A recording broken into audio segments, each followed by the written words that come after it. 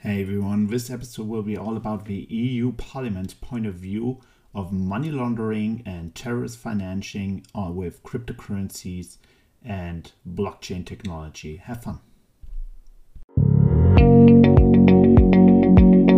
Welcome to The Blockchain Lawyer, a podcast on technology and law.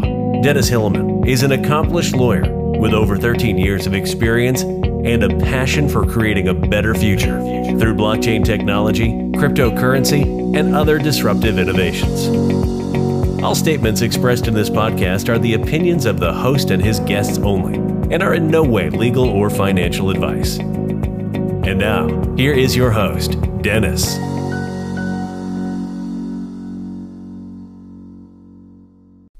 Hello everyone, thanks for tuning in. This is Dennis Hilleman and welcome to episode 16 of The Blockchain Lawyer. And today we're going to talk about the EU Parliament's view and approach on cryptocurrencies and money laundering. And we're going to do this based on a document that was released in July 2018. It was requested by the European Parliament's Special Committee on Financial Crimes, Tax Evasion and Tax Avoidance. And its title is Cryptocurrencies on Blockchain: Legal Contracts and Implications for Financial Crime, Money Laundering and Tax Evasion.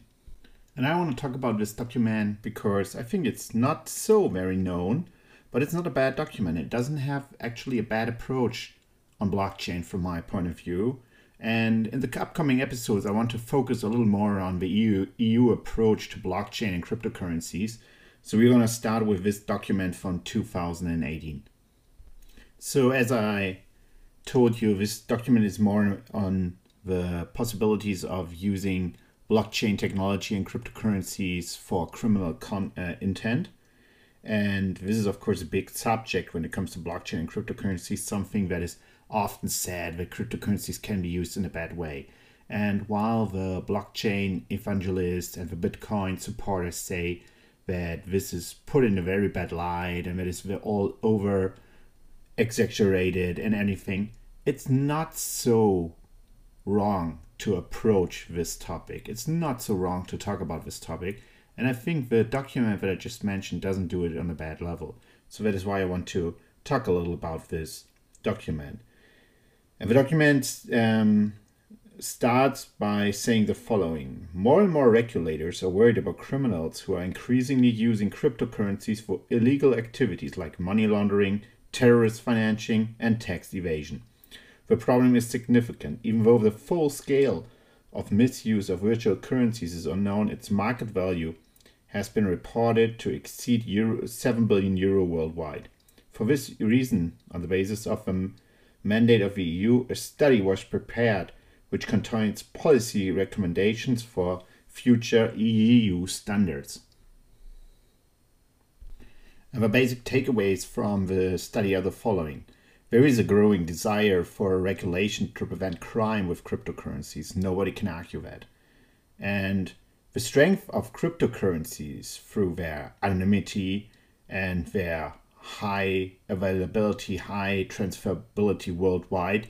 I mean, as you know from my early episodes on Bitcoin and Ethereum, you can send money, you can send virtual currencies like Bitcoin and Ethereum to somebody else within seconds. Like you can transfer something that is so valuable. Bitcoin is valued at more than $9,000 on the day that I'm speaking this, the 3rd of November. So you can send that away very easily. And the strength of cryptocurrencies through anonymity and also our risk of abuse just by the anonymity. And therefore the study, from my point of view, in a very good way proposes that there is an international solution for this, possibly on the level of G20. And of course, there's also already talks about that. However, and this is something that I want to highlight from this study and that I think this is very important to understand. The study also underlines that blockchain as such is not something that is criminal as such. The study says, it would be too blunt to associate blockchain with money laundering, terrorist financing or tax evasions. It is just technology, on which a large number of cryptocurrencies run, but which is not designed to launder money, facilitate terrorist financing, or evade taxes. Blockchain has numerous applications throughout the whole lawful economy. And I quite like that the paper underlines that technology is always neutral, and you can prevent that criminals use technologies for their malactivities. I mean, airplanes are used for smuggling drugs. Ships are used for smuggling drugs. The internet is used for doing bad business on the internet, like the blind side of the internet, as it's called, the black markets that we all know of, the dark internet, that it's often called. So technology as such, like the internet, is neither good or bad. It's just technology. And blockchain is neither good or bad. It's just technology. And I like it that the study underlines that. And I also want you, everyone listening to this, keeping this in mind. So what was the background for having this study? Of course, the growing popularity of the crypto market. We already talked about how big crypto already is. And if you listen to my last episodes also on China's plans on cryptos, you probably know that this market is only going to be growing. And there's a large number of possible applications of technology in cryptocurrencies. So there's a huge financial market evolving around cryptocurrencies and the possibilities of blockchain. So of course, anti-money laundering comes largely into play when it comes to cryptocurrencies and blockchain technology. And therefore, there's a necessity of uniform regulation of the use of technology and circulation of cryptocurrencies. And the study says the focus is hence a legal one. It means that the study will not elaborate on all the technical aspects, and there are many relating to cryptocurrencies and blockchain. The study only touches upon those to the extent necessary to understand the legal context. The study will also not take an economic, criminological, or any other approach than a legal one. So this is why I chose this for my podcast, The Blockchain Lawyer, because the study is all on legal matters, which I very, very much like, that the study does not judge the technology, does not judge the economical aspects, but absolutely focus on legal questions concerning blockchain and cryptocurrencies. And basically there are two recommendations done that can be discussed on a big level. The first recommendation when it comes to cryptocurrencies within the EU and for making new policies on EU level when it comes to cryptocurrencies is that there should be a mandatory registration of users of cryptocurrencies within the EU. That is what the study says, not saying this is good or bad, just saying. And also, and this is more on a legal term that is possibly interesting to many tax lawyers, the study would suggest that there's a larger extension of the competent bodies in the money laundering framework of the EU, also to regulate cryptocurrency trading and usage into in the EU.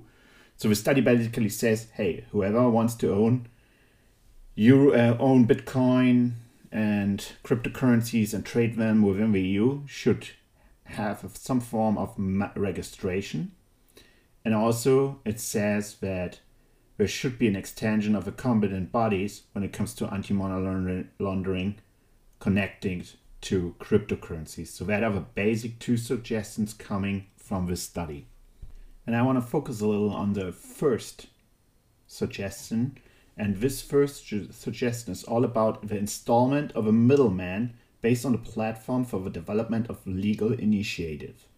And the study says, in the longer term, the EU should consider developing a tailored and more comprehensive framework for cryptocurrencies and setting EU standards for cryptocurrencies in line with suggestions and recommendations made by the EBA, including a license requirement for cryptocurrency service providers. Part of such a framework could be to create or impose a middleman. So basically, the study suggests that whenever you want to trade cryptocurrencies within the EU to make sure that anti-money laundering rules are applied and that there is no tax evasion or terrorist financing, every user should register with a middleman allowing them access to trading cryptocurrencies. And this is actually a huge issue, even if you don't know that, because from what I learned in the past month is a lot of trading, of course, of cryptocurrencies is done on exchanges like Kraken or Binance. Possibly those of you who look into cryptocurrencies and trading know what I'm talking about. But what I learned is that a lot of cryptocurrencies are not traded on such exchanges, but outside of exchanges, directly from person A to person B. It happens directly. And that is a huge market, especially for Bitcoin. And of course, such a market, and there are agencies, even in Germany, even in Hamburg, where I'm living, that provide such direct trading from one user to the other, P2P trading, like Satoshi Nakamoto would have called it. So there's a huge market for such trading. And of course, such a market is pretty open for money laundering and terrorist financing. You can't argue that. So it's not a bad thing. It's not a bad thing as such to have some form of regulation. I'm not saying that going through a middleman is absolutely the right way, because actually it stands against all that Satoshi Nakamoto stood for, because he didn't want middlemen. He wanted to eliminate the banks. He wanted to provide a trustworthy peer-to-peer transaction possibility, a peer-to-peer economy based on cryptocurrencies. And if we now impose that a middleman is involved in cryptocurrencies, then the original idea of Satoshi Nakamoto is put in question from my point of view. But nonetheless, it is very, very true that there is a huge market for direct cryptocurrency trading. And I just want to tell you about something. I once, in my friend circle, there was someone doing an ICO. It wasn't successful, so I don't want to go into details. But when he was doing the ICO, or let me just explain what an ICO is for those of you who don't know that. If you listen to my podcast episodes on Ethereum and smart contracts, you know that based on Ethereum, it is possible to issue new cryptocurrency tokens that are based on Ethereum. So basically, any one of us can issue his or her own token and sell them in an initial coin offering to make the funding for a startup. There was a big thing in 2016 and 2017 when there were so many ICOs that the market just went so downhill. There was a huge thing with a lot of money running around. And someone I know doing this ICO, he even had people call him, pretending that they were from Switzerland, and they wanted to give him $1 million in cash if he gave them his cryptocurrency tokens directly. And of course, when I heard that, and of course my friend also said, I will not do this because this sounds so illegal, and I also said, no, better don't do it. This sounds so bad as money laundering. So this is actually happening out there, and therefore it's, I think, totally fine that the EU puts an approach to it. Not quite sure if a middleman solution is absolutely right, but so far, if we don't have a better solution for preventing money laundering, this is something we should all discuss for, and this is something we should all look into. So the study further evolves that there are big regulatory challenges in the fight against money laundering, terrorist financing, and tax evasion via cryptocurrencies. And the study then also mentions the so-called Titanium project of the EU. What is that? New initiatives like the investigation of transaction in underground markets, Titanium, the Titanium project, may change this, and this means the situation with the trading of cryptocurrencies directly with a high risk of money laundering, may change it at some point, but it's still too early to tell to what extent. In any event, a more structural regulatory approach is desirable. So to prevent money laundering and terrorist financing, the study says that we absolutely need better regulations. And it also underlines that only on EU level these regulations can actually come into play, because in addition to anonymity, the intrinsically cross-border nature of cryptocurrencies, crypto markets, and crypto players is a major challenge for regulators.